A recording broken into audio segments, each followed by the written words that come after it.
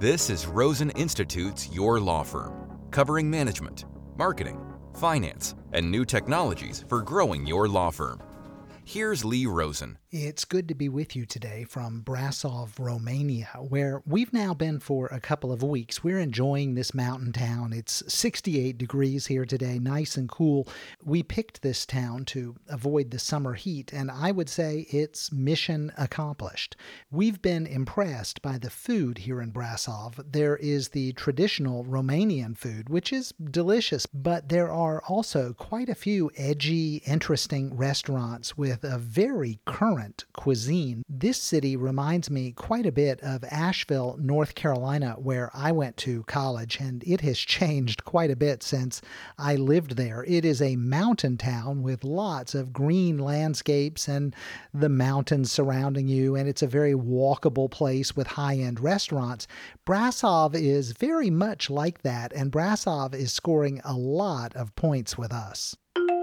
It's time for your tech tip for a variety of reasons, some of which are smart and some of which are not so smart. We make decisions in our practices to migrate from one practice management system to another. I see lots of folks making the shift from products like Atticus or Rocket Matter over to products like Clio. Some lawyers do lots of moving around. They decide for whatever reason that one system is better than the other, and they make the shift. Well, we've been operating in the original system that we've been using, and we've got all of our clients loaded in there, and we've got our billing information there. We may have lots of documents attached to the client records. The client management system that you're using right now, it becomes very full with lots and lots of data. And then we see that new system and we get interested and we make the decision to switch. Now, there may be a great reason. Maybe there's some huge technological improvement in the new system as compared to the old system. Maybe, for example, we're using an old system on a local server, running the software ourselves, and we'd like to migrate to the cloud. Or maybe we found a practice management system that is particularly useful because it's customized to our specific practice area. There might be a good reason to make the move, but let me suggest to you that migrating from one practice management system to another is too often a gigantic hassle for very little improvement. It's really hard to make a good business case for switching from one practice management system to another. The difference between an average practice management system and the best practice management system is generally not particularly big. These products have a tendency to copy one another, and so they all end up with more or less the same features. These aren't products that are all that sophisticated in the first place, especially the ones that are targeting law firms. So be careful about getting pulled in one direction or another, because making the change, moving your data, it can be a lot of work for very, very little benefit. So if you find yourself getting pulled toward making a change, well, look carefully at why you're making this decision. Have you been sucked into the hype around the new system? Are they promoting some bells and whistles that ultimately aren't going to make that much difference? Or is there a legitimate justification for making the change, some kind of impact that will move the needle, that will change your bottom line? Look at your decision-making process here carefully. Then, if you decide that making the change is the right thing to do and you lock in on that decision, if you're going to move forward, well then, what's next? I can tell you I've done this a time or two in my life, and here's the thing. The move from one system to another, it never goes as smoothly as you would hope. Now, the vendors that are involved, they're going to promise you the sky and the moon and the stars and whatever else they can promise you. They're going to tell you that it's all going to go smoothly. They'll often offer to do the migration for you, and they make these great, big, happy promises while they smile at you. And they explain that it'll go quickly, that it will be easy, that the data will be instantly usable, and that everything will be just right. There will be no problems. But here's the thing. In my experience, That's not the case. In my experience, there are problems and they're hard to predict. You don't know in advance exactly what's going to go wrong, but you do know that a few things are going to go wrong. It might be that the financial data doesn't move properly, that the billing gets messed up, or it might be that the client records aren't moved exactly right, or it may be that something they said could easily migrate doesn't, in fact, show up in the new system. Expecting that the migration from one system to the other is going to go smoothly, it's unrealistic if you're really a heavy user of your system. Things are going to break. Now, even knowing that some things will go off the rails with the migration, in some practice areas, you really don't have a choice but to migrate if you're going to switch systems.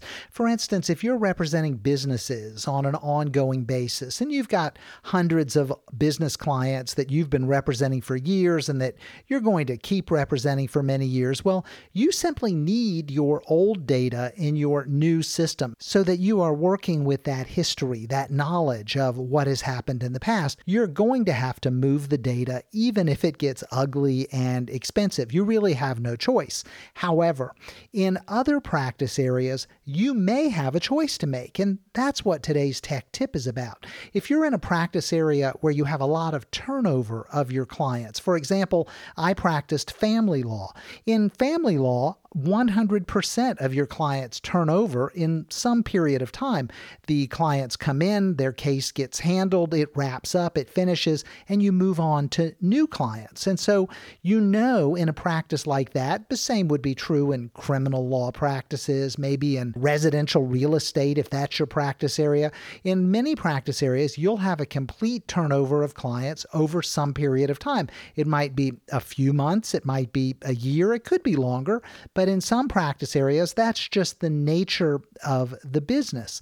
So if you have this turnover of your clients, if you're in one of those practice areas where all of the clients who are here now are going to be gone in the not so distant future, then you may have an alternative to making the migration. Here's what I would suggest you do, and it's what I did when making one of these migrations, which helped things to go much more smoothly. Once you make the decision to move from one system to another, what you can do is run both systems in tandem. You can run both systems simultaneously. Leave the old clients in the old system. Put all the new clients in the new system and run both systems side by side for some period of time. For us, in our practice, it took us less than a year of running both systems side by side.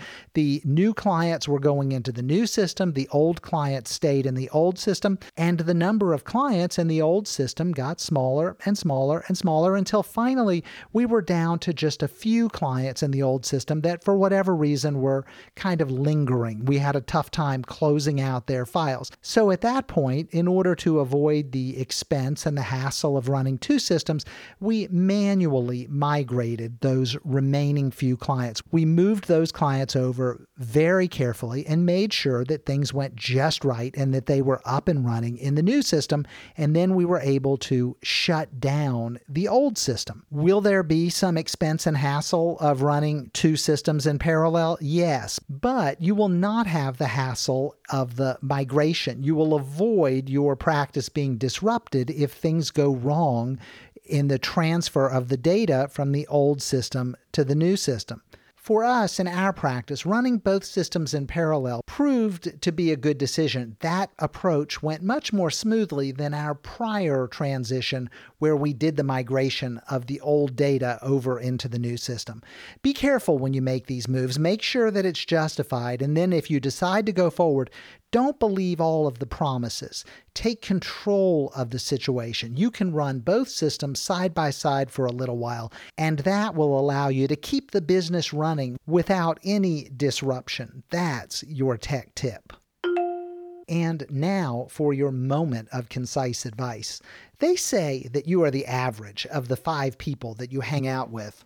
And I think there's some truth to that. These 5 people, they have a big influence on us. And one of the biggest ways that they influence us is that they have an impact on the expectations that we set for ourselves. For instance, if you are surrounded by early risers who get lots of things done each morning, and you're a get up late kind of take it easy sort of person, well, you quickly realize you're the lazy one in the group. And if you're surrounded by these high achievers and you're not getting very much done, well, then you start to feel a little bit like you're the slacker in the group. You start to wonder if you should do more, or if the 5 people that you are surrounded by, if they all place a high value on their family and their family life, and you haven't really been paying much attention to your family, well, then you start to feel like you are neglecting your family, and maybe you ought to do more about it. These 5 people have a big impact. These people are sort of setting the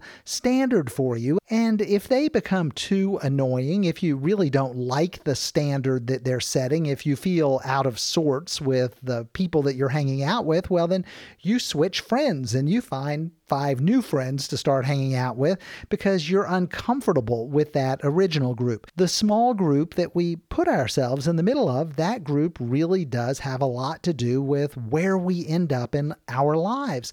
But, most of us aren't that deliberate about finding the 5 friends. Most of us just kind of fall into these relationships, and we end up sticking with these 5 people because they're convenient, they're handy, they are around. They are the people that are calling and inviting us out to lunch, and they are the people who sit at the next desk at work, or they are the people that we are bumping into in the neighborhood or at church. So these 5 people we hang out with most of the time, they tend to stick around for a long time, and they are the people who have a big impact on who it is that we become. And so recognizing the importance of these 5 people, well, that's a valuable insight. It's important because you can have some control over who you are, who you will be, who you become, because you can be proactive about picking the 5 people. Now, this is where the Rosen Institute comes into play, and this is a little self-serving, but I want to tell you about this because I see it in action. Inside Rosen Institute, we strive in 10 minutes a day to become one of those 5 people in your life. We're living in your ears, coming in through your brain. So it's not exactly the same thing as having us be one of your 5 friends, but day after day, we're here in your ear with these messages coming right into your brain, and we impact the standard that you set for yourself in your life. And inside Rosen Institute, you become part of a community of other lawyers also impacted by those influences, and those folks become part of that voice in your head. Those folks, your peers, your community, well, they become part of that group that impacts the standard, the expectations that you set for yourself. You picked us inside Rosen Institute, and you're allowing us to bounce around in your brain and to shift your expectations for yourself. We're all together helping you to set a standard that encourages you to do better in your business. Now, beyond that, I will tell you, when you join Rosen Institute, you make a decision to pay to be a member. That's a good thing, because when you pay for something, it causes you to put more value on it. You allow that voice in your head to become even more influential because you're paying for it, because you've decided that it's worth even more than you're paying for it. And so that voice that we put in your brain, that collective voice of all of the members of Rosen Institute, well, that's a voice that influences who it is that you become in your business and in your life. It happens in a very subtle way. Sometimes it happens when you're fully engaged and you're paying complete attention and you're acting on the advice and information that you're receiving. But oftentimes, just like with our friends in real life, it happens when you're not paying full attention. The messages from our friends, they just keep on coming. They're pounding into our brain little by little, day after day, and they're impacting us even when we're not not listening to the messages. Sometimes, even if you let the Rosen Institute recordings pile up in your inbox, well, the fact that you're letting them pile up in your podcast inbox, well, you raise the bar for yourself. You've created a situation where you're choosing those 5 voices in your head. You're picking those 5 friends. You have created a situation where you have chosen to change the influences that are impacting you. When you wake up in the morning and you're feeling like having a sort of lazy day, and then you happen to listen to one of our messages or remember something that took place in our online conversation, well, the impact, while it's subtle, it's causing you to think things, to feel things, to think that maybe you better get going. You are taking control of you by taking control of those voices that you put in your head. You don't necessarily always know why you're thinking the way you're thinking. You don't necessarily do the math and know exactly how the dots connect. You won't always attribute a particular thing that you do to something that you heard inside Rosen Institute, but you have deliberately made Rosen Institute one of those voices in your head. It's a voice that you hear literally and emotionally. It is a voice that is contributing to you thinking the way that you are thinking. And so each day inside Rosen Institute, through these recordings and as part of our community, we are pushing you a little bit. We're asking you to give something, to go a little further, to do a little marketing, or to improve your management, or to build your systems, or to optimize your business on the technology front or the finance front, or to change your perspective or your outlook. We're helping you, not necessarily in your overall life, because that's beyond what we do inside Rosen Institute, but we're helping you in your business life. And the impact of that is to cause you to have a better business that generates more profit for you, more satisfaction for you, and more help for the clients that you're serving. That's the impact of what happens when you are part of Rosen Institute. That's what happens when you pick the voices in your head. You get to pick those 5 friends. You get to decide what voices you hear in your head. You get to elevate the standard deliberately for yourself. So I encourage you to keep listening. And if you're not already a Rosen Institute member, check it out at roseninstitute.com/join. That's your moment of concise advice. Wrapping up from Brasov, Romania, thanks for spending a few minutes with me today. I hope you have a great weekend and an even better week next week. Keep plugging away, moving forward, getting things done. You're on the right track. You'll get there.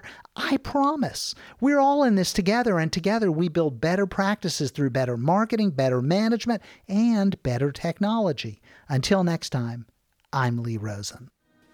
Thanks for listening to Your Law Firm. Visit rosensrules.com for our free course on the 10 critical rules all successful law firms follow.